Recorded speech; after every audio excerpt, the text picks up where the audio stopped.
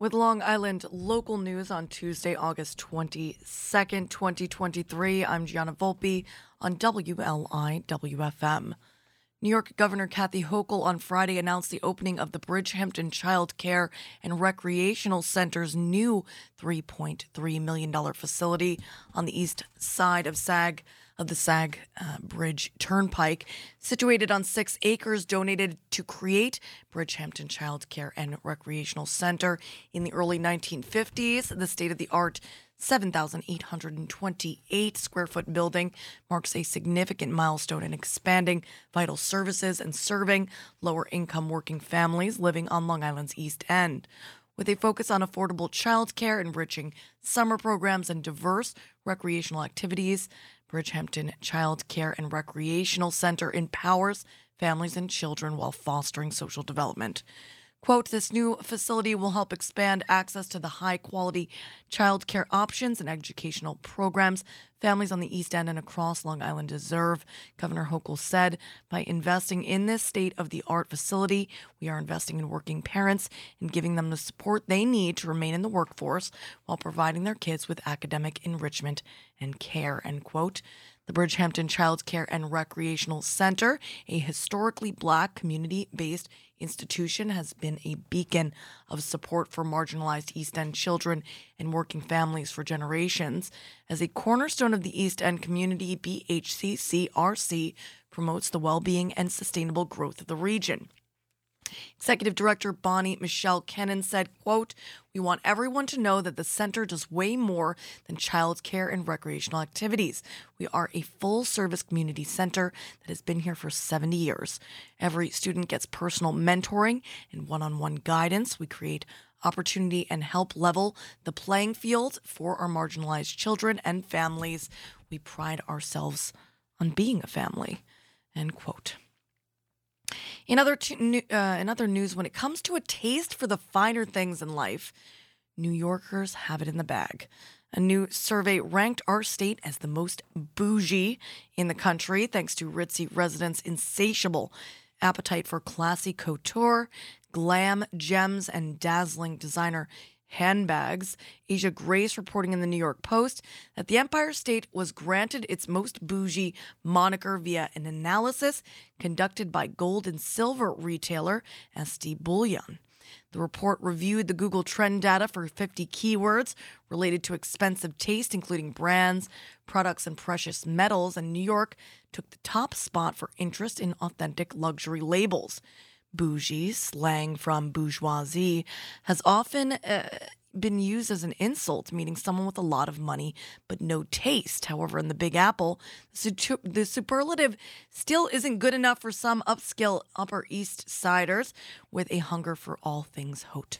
Instead, stylish mamas like Victoria Lag are taking the city's rep for swankiness to new heights as leaders of the trending Birkin Mom movement. Quote, a Birkin mom is a chic, effortless mom who has refined style, confidence in parenting, and is the epitome in class and elegance. Lag 32, a lifestyle content creator and mom of 3, told The Post she always has a Birkin at hand, even when running errands with her kids, end quote. Meanwhile, the new Most Bougie survey also shouted out states such as California, Hawaii, New Jersey, and Nevada for top billing as the most shishi locations across the nation. Oh. And finally, firearm deaths nationwide among children and adolescents surged more than 40% between 2018 and 2021, according to new research published by New Hyde Park, Long Island-based Northwell Health, and the Feinstein Institutes for Medical Research.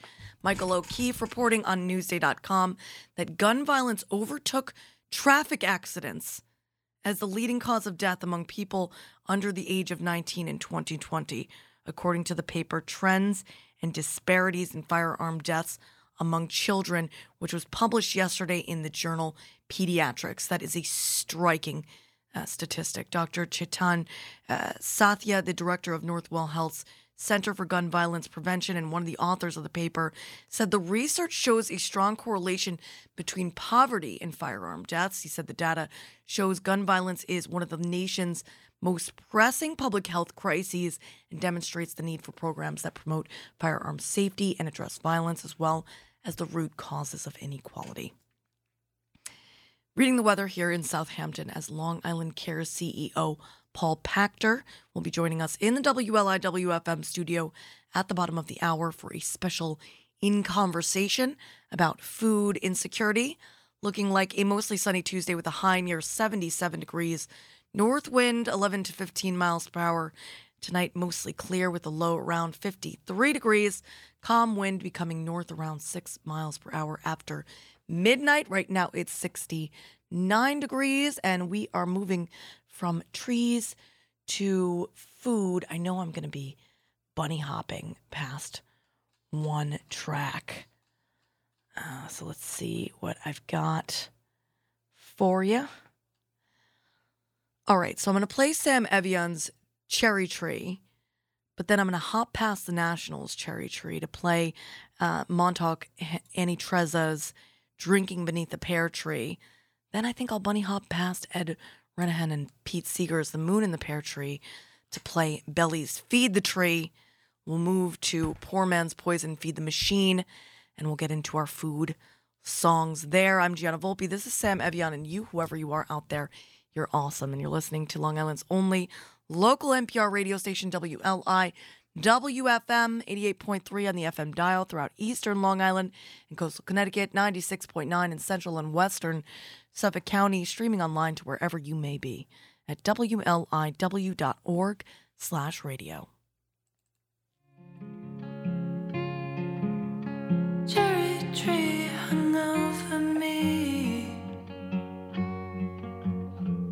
waving with empathy. Bonfires lay me down.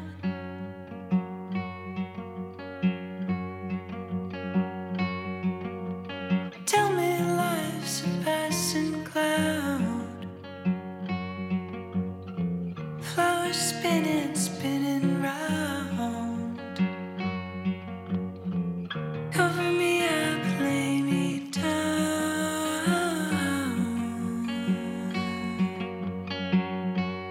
Down.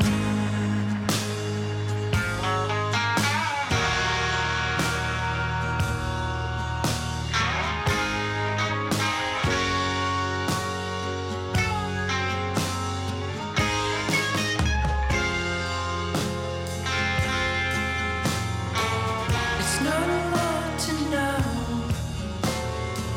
It's not a lot to know. It's not a lot to know.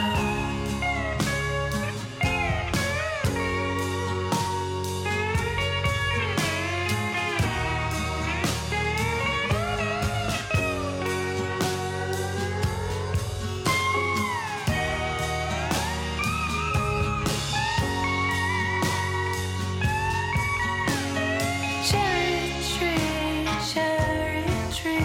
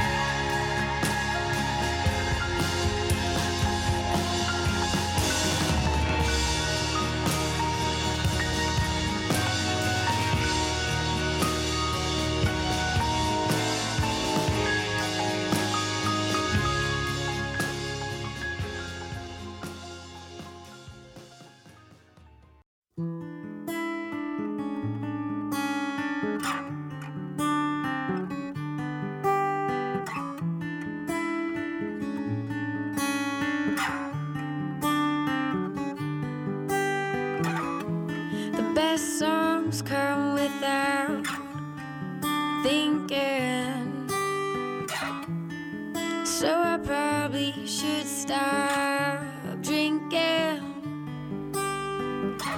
'cause I never seem to think the right way when alcohol's part of my day.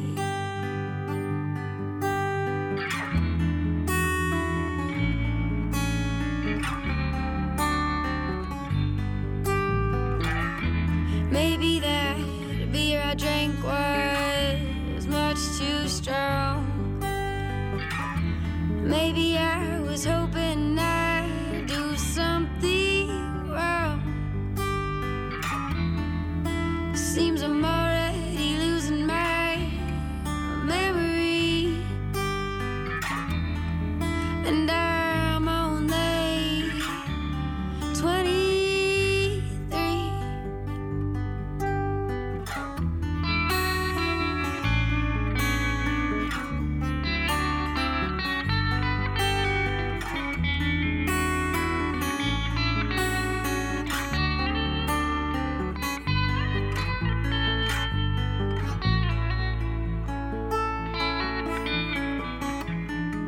There's a pear tree in my backyard.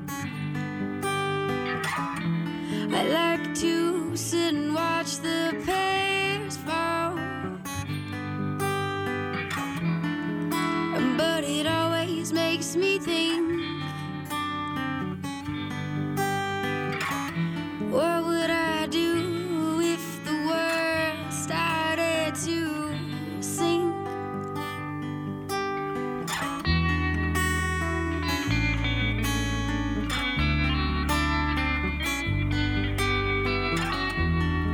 There's a pumpkin on my doorstep.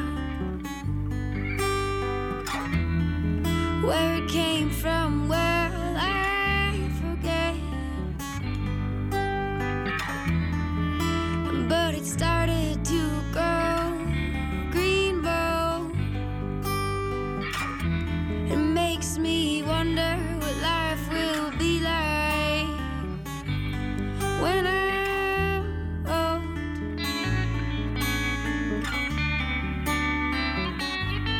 When I'm old.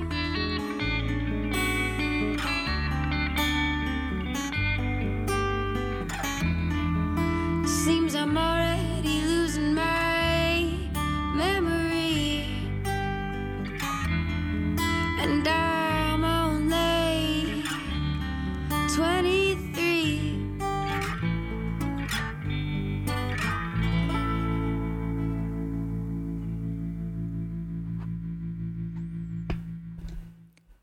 You're listening to a special In Conversation on WLIWFM about food insecurity during a time of great need across Long Island.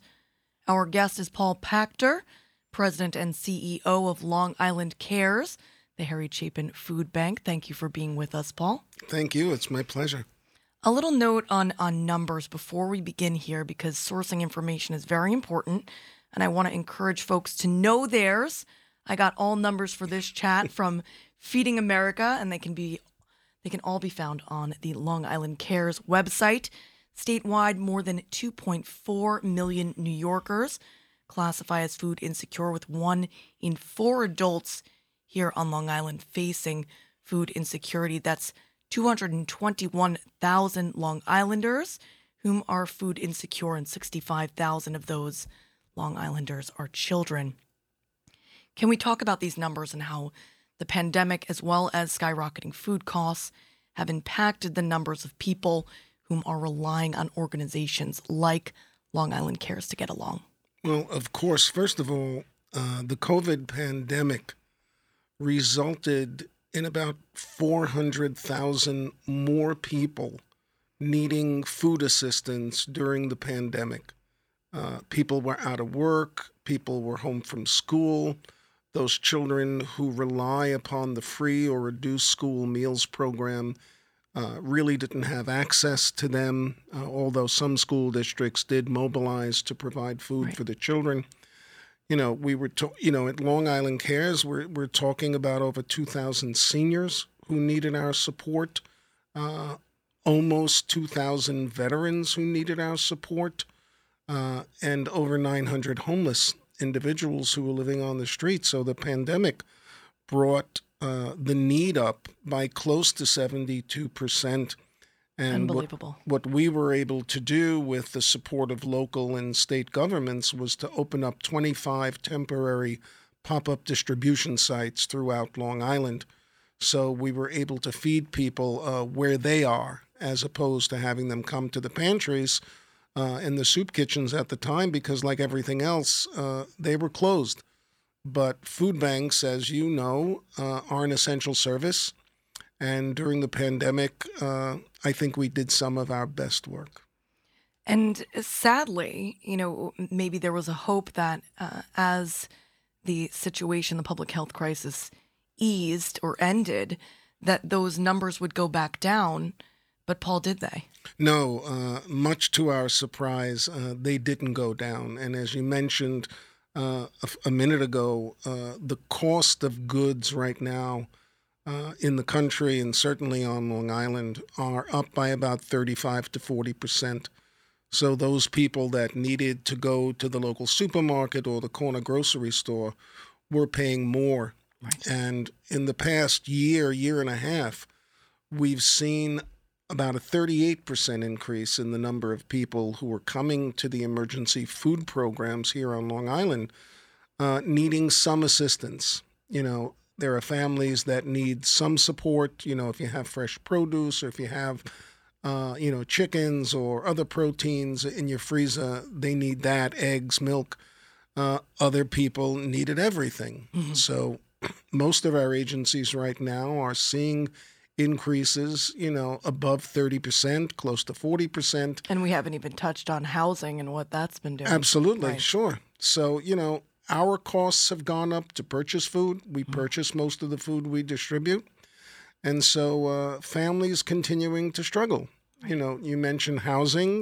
That's one aspect where people are having great challenges. Certainly accessing health care is taking its toll on families that may be economically marginalized. So it's a big challenge right now that we're seeing. So while we're on this issue, can you talk about how disproportionately food insecurity affects some sects of communities over others? Well, you would anticipate that people who live in a low economic situation in communities are struggling more than those that may not be living in economically challenged communities. But when you look at food insecurity on Long Island, it really impacts a very diverse group of people. 26% of the people that are visiting Long Island Care satellite programs are people that are working, holding down 2-3 jobs, just trying to get by. Others who, rely on government entitlement programs such as the SNAP program or Medicaid and Medicare, they're struggling even more in terms of making ends meet. But if you look at the demographics of Long Island, there is no difference between food insecurity in Roosevelt or food insecurity in Riverhead. It's, just impacting everyone. And, we have to be able to address this in the most comprehensive way that we can, and that's where the public comes in. I'm glad you mentioned SNAP because, 41% of food insecure people in Suffolk County are not eligible for nutrition assistance, 34% in Nassau County. Can we talk about current limitations to such programs that lead more than 63,000 Long Islanders to not have enough support to put food on the table?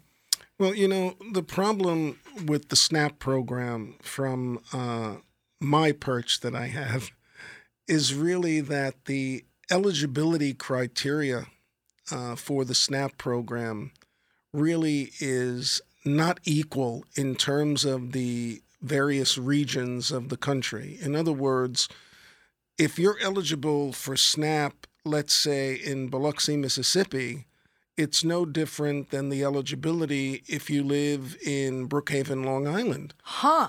So if and costs are quite different in those absolutely, places.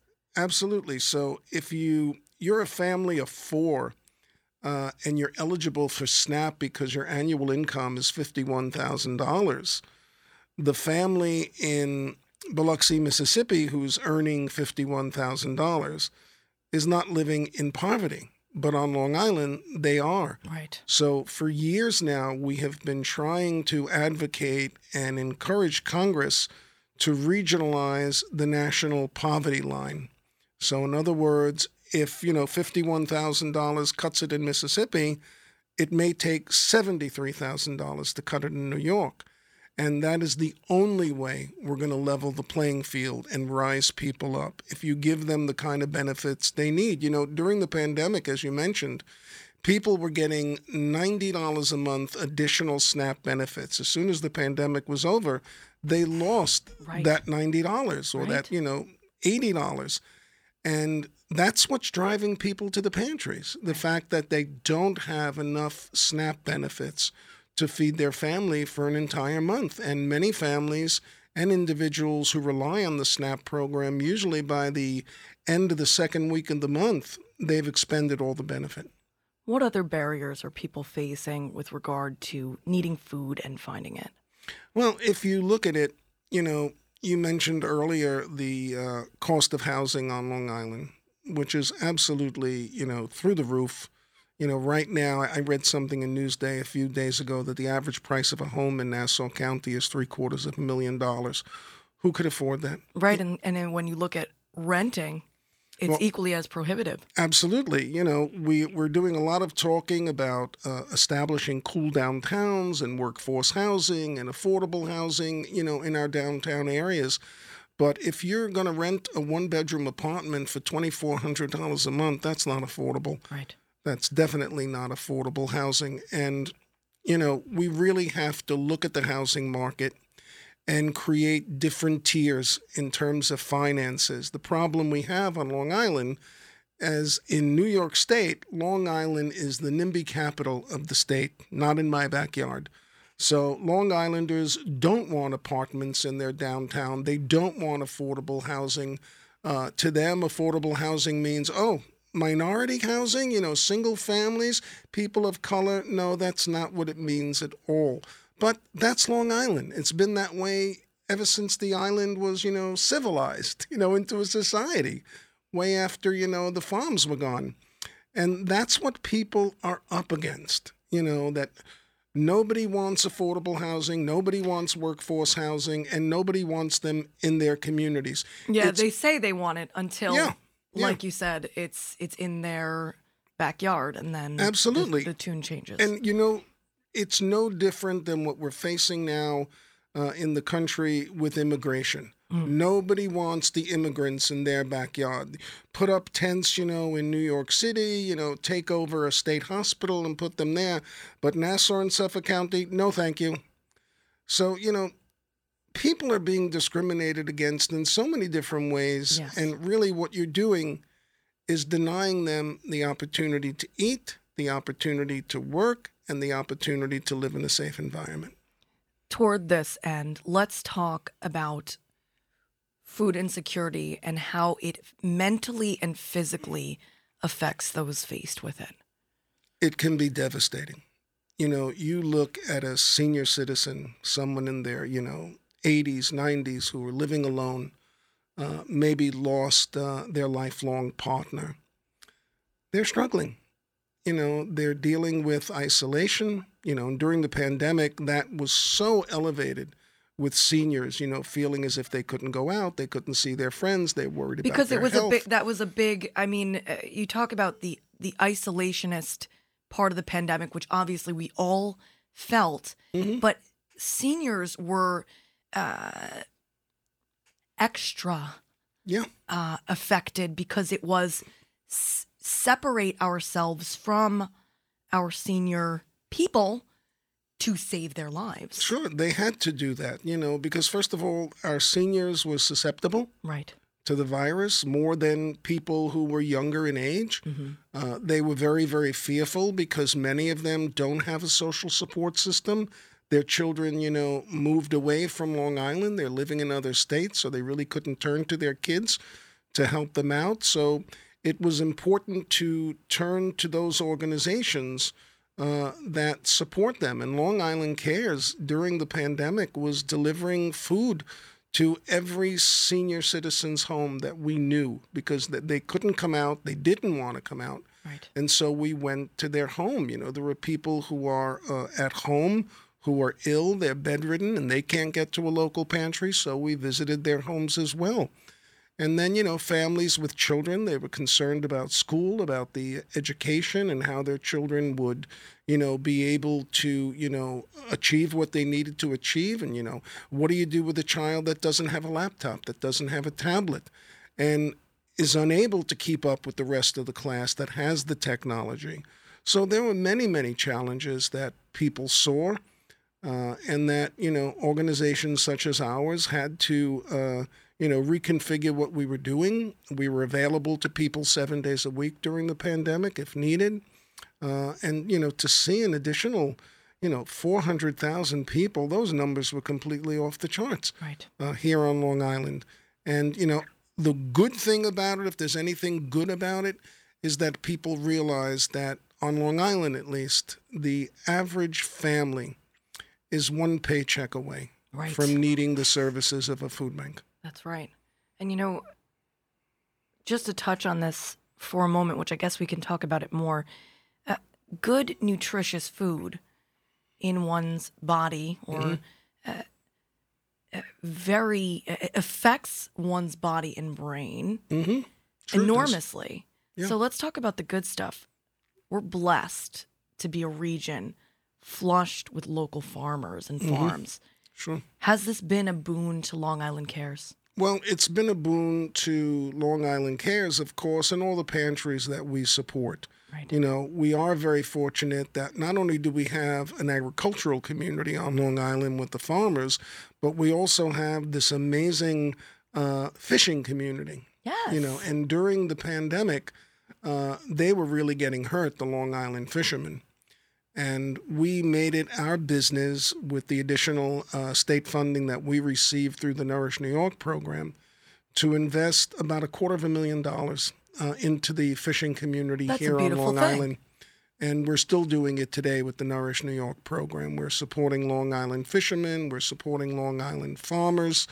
We always, when it comes to purchasing fresh produce, we prefer to, buy New York and, of course, buy Long Island. And it's symbiotic, too, because remember we had that sort of breakdown through the pandemic as far as being able to get enough food out to the island. Yeah, the supply chain issues that we saw during COVID certainly impacted us. We place an order for food, and usually within 5 to 7 business days, the truck arrives.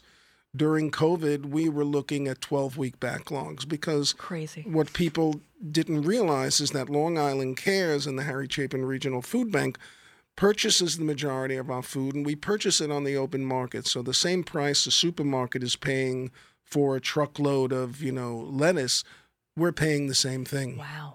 And, of course, the prices jumped because of the pandemic, because everyone was having challenges with the supply chain and getting things delivered on time. The good news during the pandemic is that Long Islanders really responded to the need, in addition to the many businesses and corporations that have supported us over the 4 decades that we've been in business. So the issue of having the resources, the money to bring the food to Long Island, that wasn't an issue. The issue was the time delay for us. You mentioned Harry Chapin. Can we talk about Harry's legacy a bit and the founding of the food bank in 1980? That'd be my pleasure. Harry passed away at 38 years old, but during his career in the 70s, he was the voice in America talking about hunger.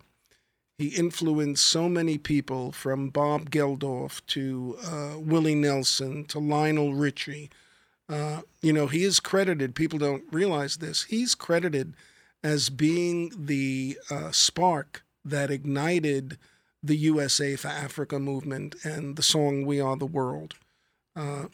Harry not only called attention to the issue of hunger and food insecurity in the country, but he did something about it. He established two organizations. The first was World Hunger Years, which is now known as Why Hunger, and the second was Long Island Cares.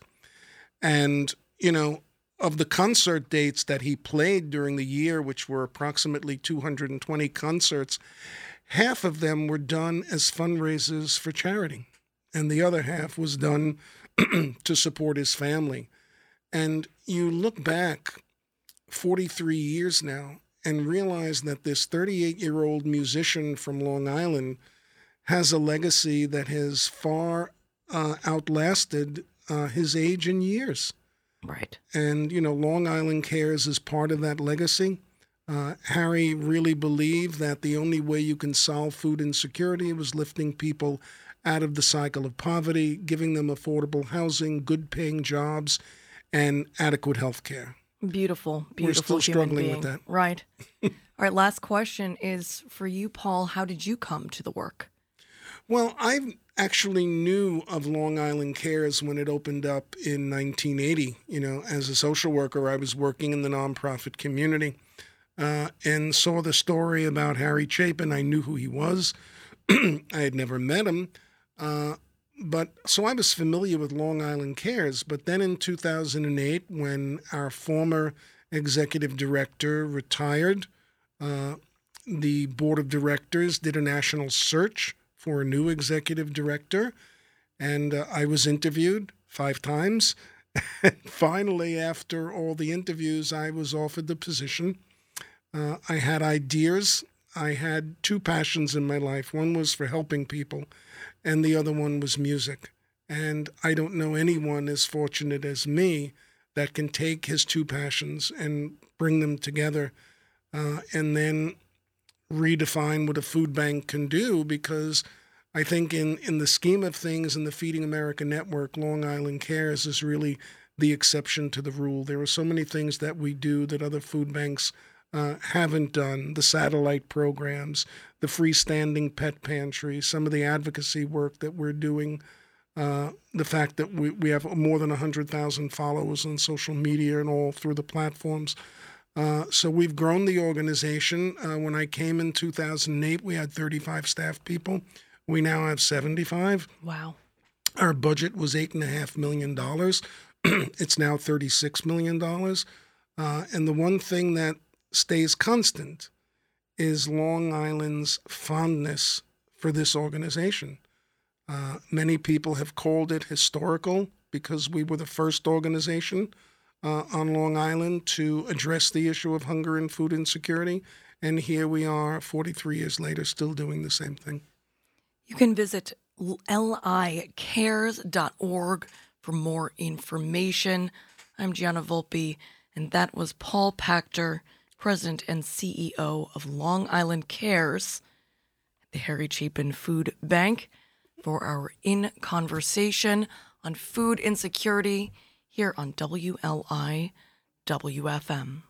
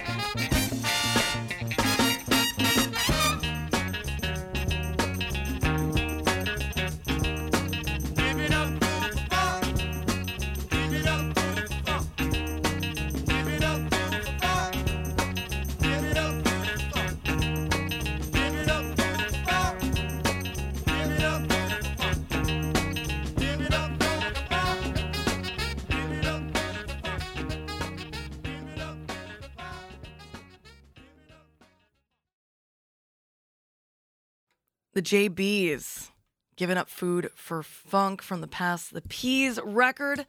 I'm going to play a little Jay Manquita. This is My Food is Made from Sunshine from the Eat Like a Rainbow record. Lizzie Hilliard's Share This Food With You, and a little interlude into the Yellow Dandies' Food in the Wintertime. I'm Gianna Volpe, and you, whoever you are out there, you are awesome, and you're listening to Long Island's only local NPR radio station, WLI WFM 88.3 on the FM dial throughout eastern Long Island and coastal Connecticut, 96.9 in central and western Suffolk County, streaming online to wherever you may be at WLIW.org/radio. It's the heart of the East End.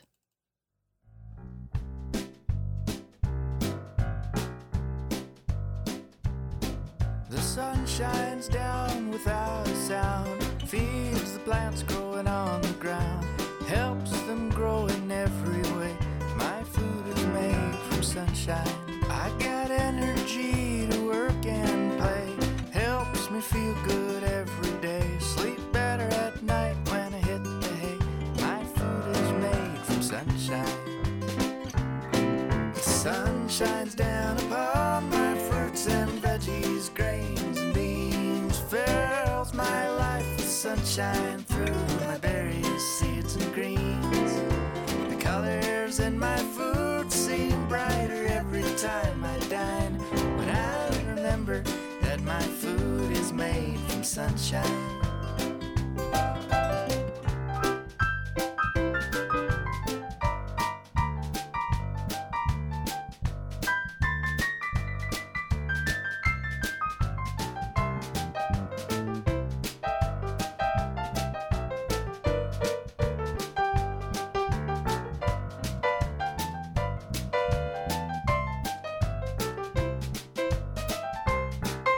The sun shines down upon my fruits and veggies, grains and beans, fills my life with sunshine through the berries, seeds and greens. The colors in my food seem brighter every time I dine, when I remember that my food is made from sunshine. Vitamins, minerals every day, a little bit goes a long, long way. Phytonutrients on my tray, my food is made from sunshine. Healthy, flexible skin and bone, strong, athletic muscle tone, a happy heart and an open mind. My food is made from sunshine. The sun shines down upon my fruits and veggies, grains and beans, fills my life with sunshine through my berries, seeds and greens. The colors in my food seem brighter every time I dine, when I remember that my food is made from sunshine. The sun shines down upon my fruits and veggies, grains and beans, fills my life with sunshine through my berries, seeds and greens. The colors in my food seem brighter every time I dine, when I remember that my food is made from sunshine. When I remember that my food is made from sunshine.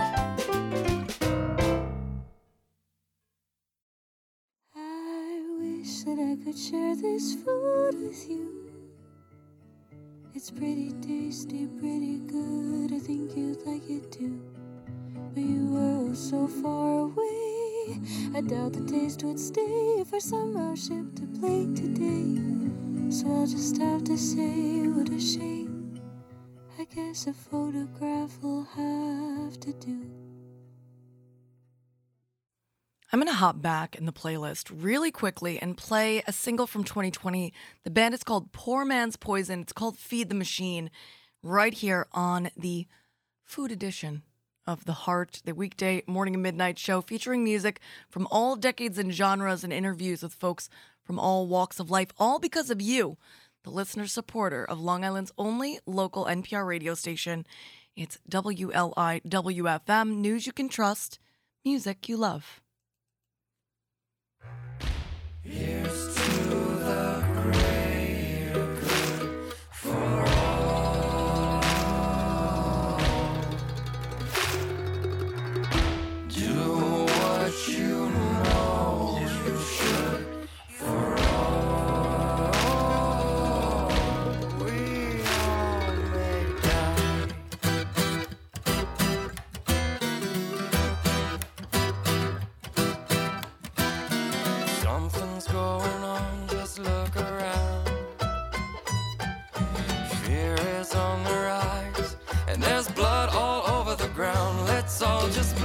for the poor.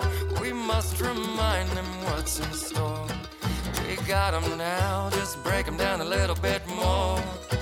I said, hey, you feed the machine, bring 'em all back down to their knees. No time to waste, remind the slaves, they ain't gonna make it out alive today. I said, hey, you poison the well, watch it all burn, take 'em straight to hell. He's got the whole world in his hands. It was nice to know you. We've all been there, come on.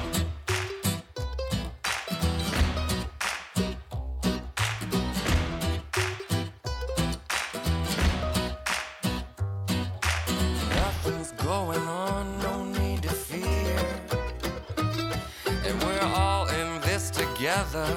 And just to make it all clear, we want the same thing as you. This will all be over soon. Now here's a little pill, here's the truth.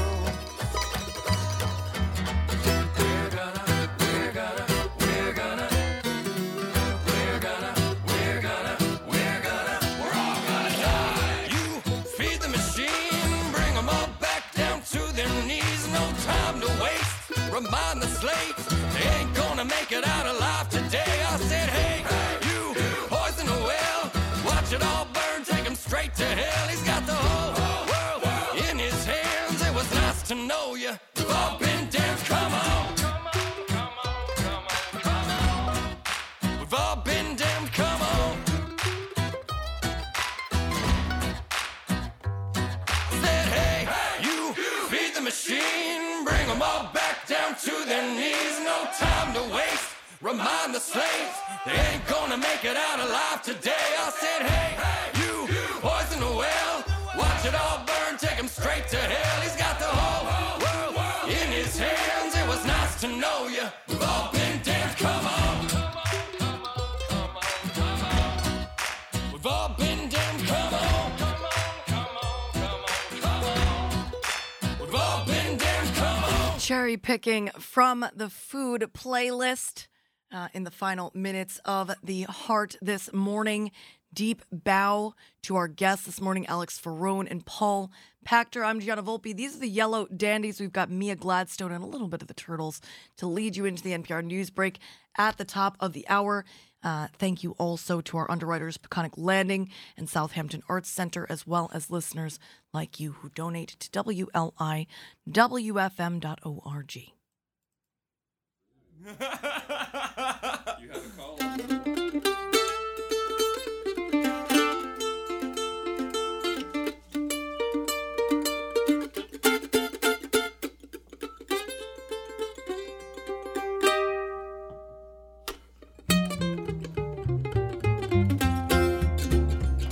Well, we no longer have to fight for food in the wintertime because we got grocery stores and genetically modified fish.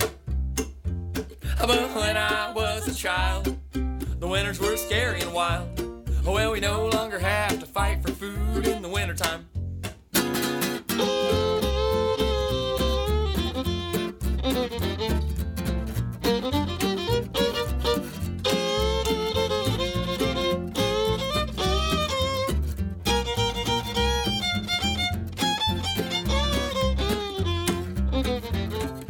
Back in the day, population, it wasn't an issue. Why? Because when the temperature dropped, the week they all died out. Oh. If you couldn't fight for a meal, you were sure to be killed. But now we have Whole Foods and lots of asexual trout. Because we no longer have to fight for food in the wintertime. Because we got grocery stores and genetically modified fish. But when I was a child, the winters were scary and wild. Well, we no longer have to fight for food in the wintertime.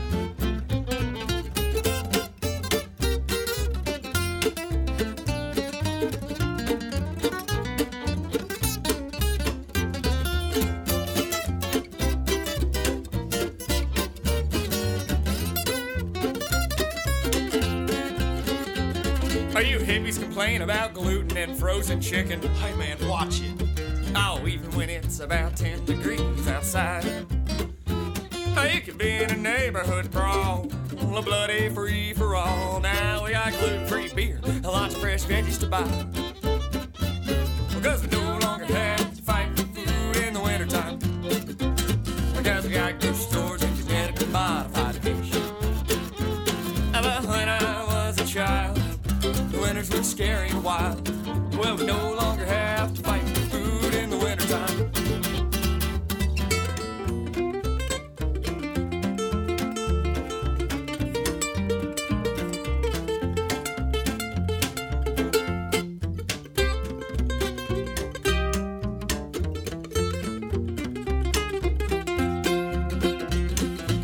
Seen a man stab another just for a hot dog.